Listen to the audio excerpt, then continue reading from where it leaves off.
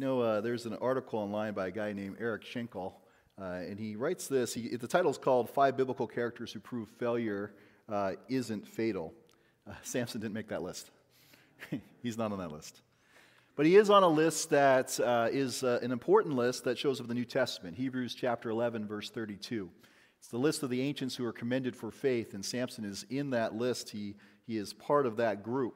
And so when we think about this character, this person that this will be our second week with Samson, his relationship with God, his how we might understand him, who he is, it's complicated. It's complicated. In many ways we speak relationships that way. It's complicated. It's hard to put words to exactly what's going on in his heart, in his life, how God's using him. I mentioned last week that there's a 2018 film called Samson. And so I watched it this past week. I'm not going to encourage you to go out and rush out and buy that one. I'll say that. But there is a line in there, a place where the title character's mom is speaking to her now adult son. And she says to him, "Samson, you must not forget who you are." Now, I seem to remember Mufasa saying that to Simba at some point. But you're not to forget who you are. And we, of course, from last week's reading in chapter 13 of Judges, we know who Samson's supposed to be, right? We know who this person is supposed to be. He was claimed before birth for the role as a deliverer. He was described as being one who was going to begin the deliverance of Israel from the ones who are oppressing them, the Philistines. He's also charged with living a consecrated life in accordance with the vow of a Nazirite. And that begins even before he's born. His mom then steps into those faithful practices as well. So collectively, we might assume here that the person we're going to read about in the following pages after that chapter 13 is a champion who embraces being empowered by God. In past deliverers and judges, we would say that is one we might expect who is effective on the battlefield, or in Samson's case, amongst other feats. We might also see this person as being obedient to and upholding the vow that they've made, and that's been made on their behalf. In other words, a people's champion who's also a champion for God. But that's not what we get with Samson. My experience with characters like Samson and someone like this is very similar to a gentleman named Jeffrey Overstreet, who wrote this. He says, "In my childhood Sunday school classes, I remember hearing the most dazzling tales of military heroism. We thrilled to the exploits of Joshua, Gideon, and Samson, who seemed like inspiring role models." And Overstreet goes on to observe, "It wasn't until adulthood, when I read the stories carefully for myself, that I saw how the flawed humanity of those," and this is his words, "holy fools had been censored. Those stories are not about supermen. They're about what God does with, through, and often in spite of some truly ridiculous, unstable, untrustworthy characters." As much as we might imagine otherwise, I think here this morning, Samson looks the part of one of those truly ridiculous, unstable, and untrustworthy characters. And if our eyes are actually the windows to our soul, as they say, if that is actually the case, we learn something about Samson and his soul by following his gaze. You'll see that at the beginning of chapters 14 and chapter 16, the author is careful to say, Samson saw, and then he takes action following that. When we do, here's what we see. Probably one of Samson's most recognizable shortcomings. The thing that most of us who are familiar with Samson would point back and say, this is where Samson gets it wrong. In fact, I read a sermon this past week that diagnosed the problem this way, called Samson a he-man with a she problem. That's how they described him. Samson has a proclivity for women, particularly Philistine women. In chapter 14, he literally demands to have a Philistine woman that he sees become his wife, even though to do so in the way that he talks to his parents is a blatant disregard for household order and cultural prohibitions about marrying outside the tribe.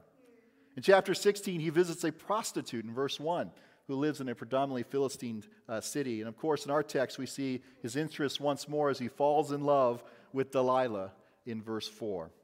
Samson's first two so-called she problems end up with a display of violence in the fallout of those stories. And so if you go back and read those, you're going to see lives lost and you're going to see property destroyed.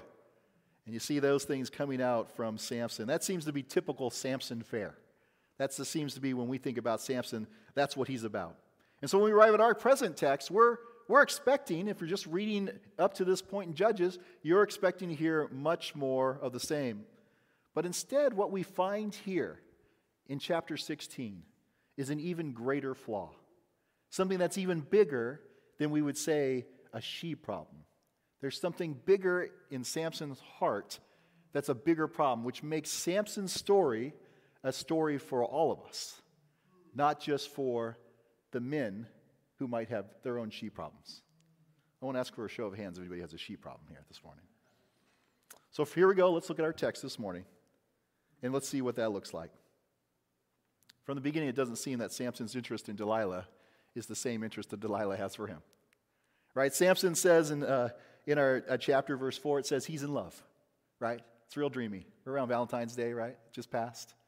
Samson's in love with Delilah. Delilah's looking at it as a payday, a very handsome payday. We see that in verse 5. And so she's working with the local leaders in her community, and they're looking to turn Samson over. And she's willing to play that part. Now, I would say here, just on a side note, we don't know much more about Delilah's heart or her interest here. What we do know is that people in the past who didn't work with the Philistine leaders, that meant trouble for them. We see that with Samson's wife. And so that could have been quite the case. Could have been intimidation. And could be a community uprising against her. We don't know. We just don't know about Delilah's story. But what we do know is the text is careful not to say that she was in love with Samson. She's looking forward to this payday. And she'll go on to achieve her goal, of course, but will do so with the help of Samson. Samson will help her the entire way. And we see this as the process unfolds. So number one thing we see here is Samson isn't deceived into giving away any secrets. All right? Erase that out of your mind. Samson's not tricked, and he's not blinded. All right? Maybe he's blinded to a degree, but he sees fully what's going on. And we see that right there in our text. How could you misunderstand what's going on when Delilah's initial question puts everything out on the table? She'll literally say, "Please tell me what makes your strength so great and how you could be bound so that one could subdue you."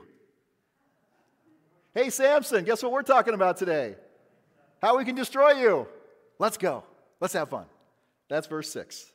Clearly what's at stake is before Samson. He can't play ignorant and he can't play uninformed. All right? No one's being tricked here. The second thing we see is Samson recognizes a threat here in this encounter with Delilah, but he doesn't acknowledge the threat that's right before him. Right? He recognizes there's a threat, but he doesn't see the threat that lays right there before him. On the first two occasions, he says, "If they bind me." He has in mind probably at this point the Philistines. Enemies have been pursuing him all along. And so he uses very intentionally, "if they bind me," as he imagines them. Not Delilah. He doesn't see her as being the possible threat here. He sees some sort of group out there that's pursuing him. And so he tosses in a couple phony weaknesses. Bowstrings, new rope, right? Let's throw those out there. Yeah, tie me up those things. They get me tied up, then I'm totally weak, and we know those aren't anything.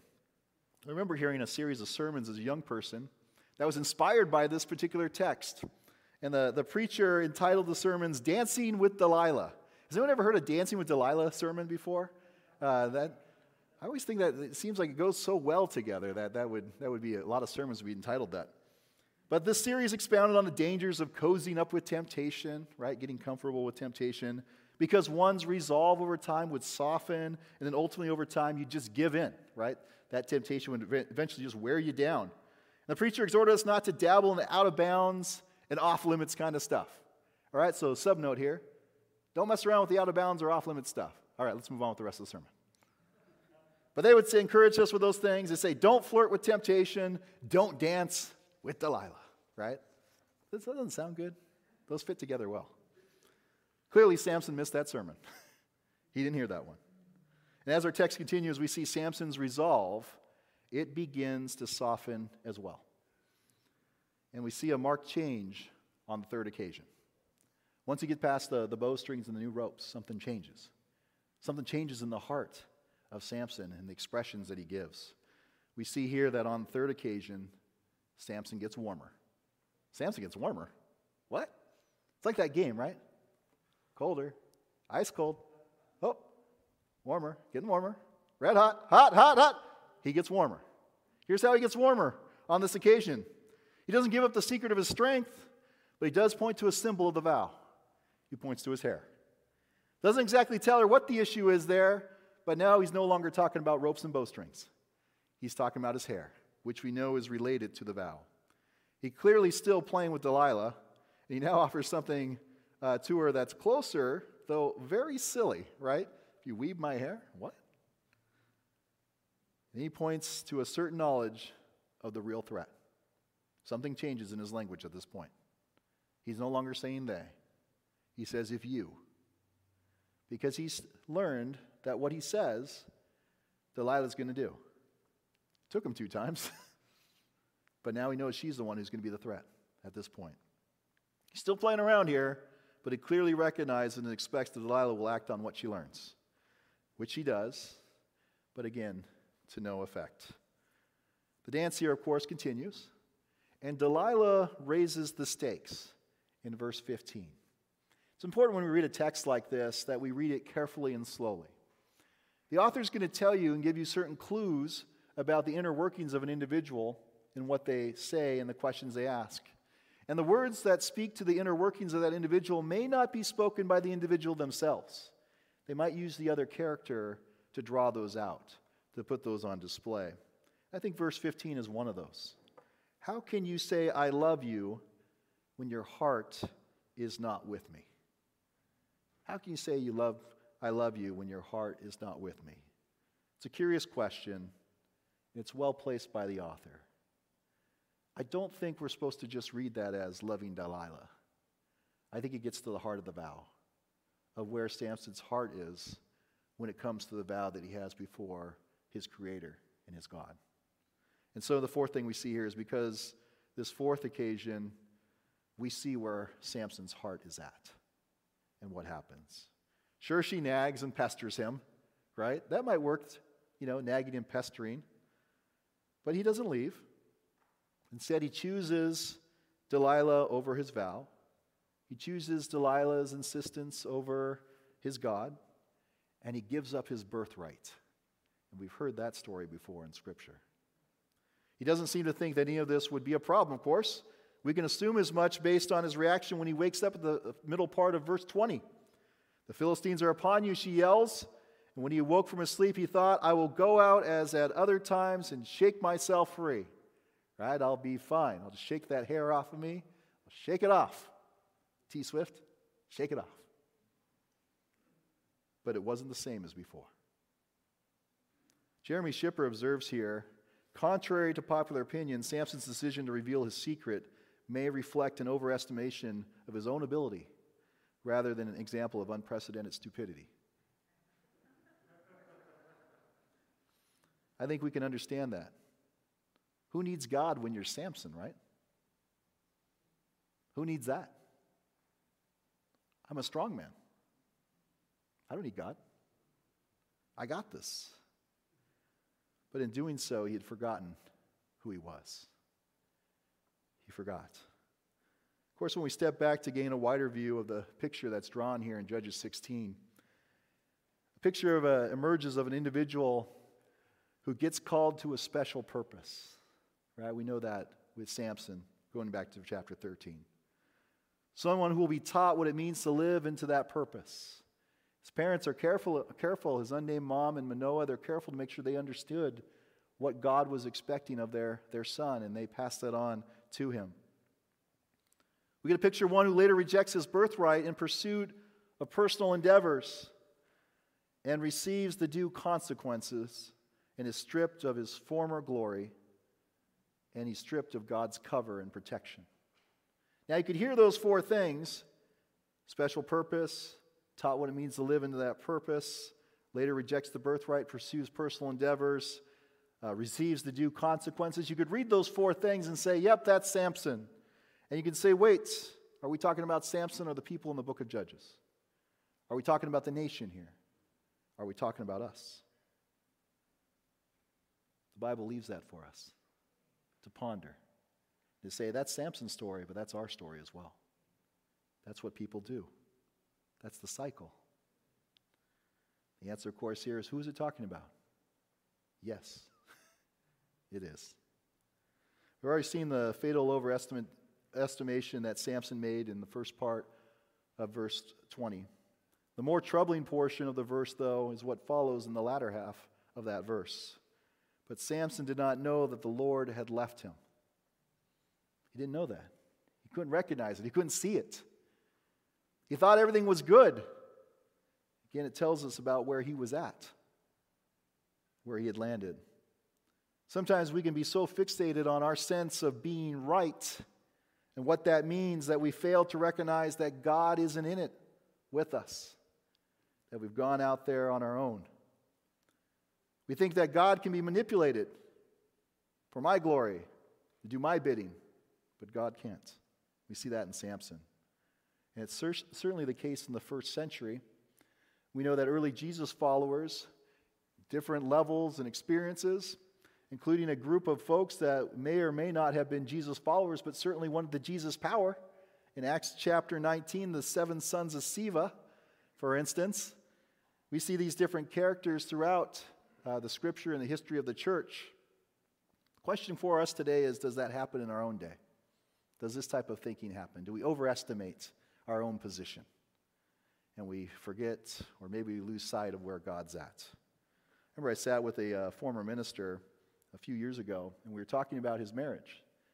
He was sharing with me that his wife and him were having troubles in their marriage, and in that trouble, he had found comfort in another woman.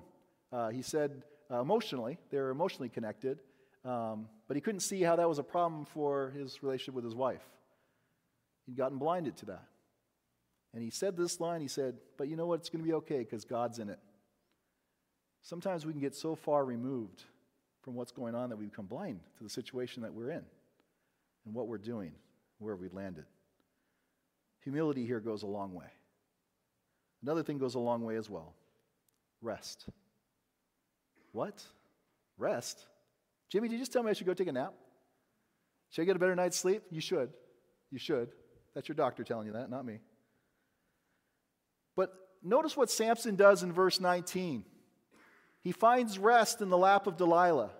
Again, when the author makes notes of these types of things, we're not to miss these types of pieces. When he gives up the secret, he finds rest. But the rest he finds isn't the kind of rest that intends to provide him long-term health and prosperity like shalom. We see that in verse 21, which makes that very clear, that it heaps a greater burden on him as he now grinds on the millstone. Now, the kind of renewal that I have in mind here and the kind of renewal that Samson would have benefited greatly from is the type that God promises to those who wait upon the Lord in Isaiah chapter 40. They shall renew their strength. The kind that Jesus offers to you and me even now. Jesus in Matthew chapter 11, verse 28, he says, "Come to me all you who are weary and carrying a heavy burden, and I will give you rest." Come to me. That's the life of discipleship. That's the life of finding yourself, your identity, who you are, embracing the life that Jesus offers to you freely and graciously, that God extends to you just as God would have extended to Samson and empowered him throughout his entire life. He goes on to say, "Take my yoke upon you and learn from me, for I am gentle and humble in heart." Remember that humility part? "And you will find rest for your souls. For my yoke is easy, and my burden is light." What a beautiful picture that is for the life of faith, a life of entering into rest, a life extended to us where we might experience that kind of joy and freedom and strength, where we might experience life and not the kind of death we see in the Samson story. Of course, our story ends, and our reading this morning ends with a beautiful picture. In case you're wondering if that was even possible, Jimmy, did you just pull something out of nowhere? Try to put a hopeful ending on a sad story? Is that what you're up to? Is that what you're doing? Is this a shell game or something? Absolutely not. You can read the last verse. "But the hair of his head began to grow again after it had been shaved." The fatal flaw was there, but there were still signs of life. As we move to the season of spring, you might already be seeing in your garden plants popping up, showing once more the signs of life. showing that even in the death, dire cold, and it's been cold, hasn't it, of winter, the throes of winter, that there's life is coming. We see that with Samson's story. God offers that to us as well. May we find our rest in that today and every day of our lives. Amen.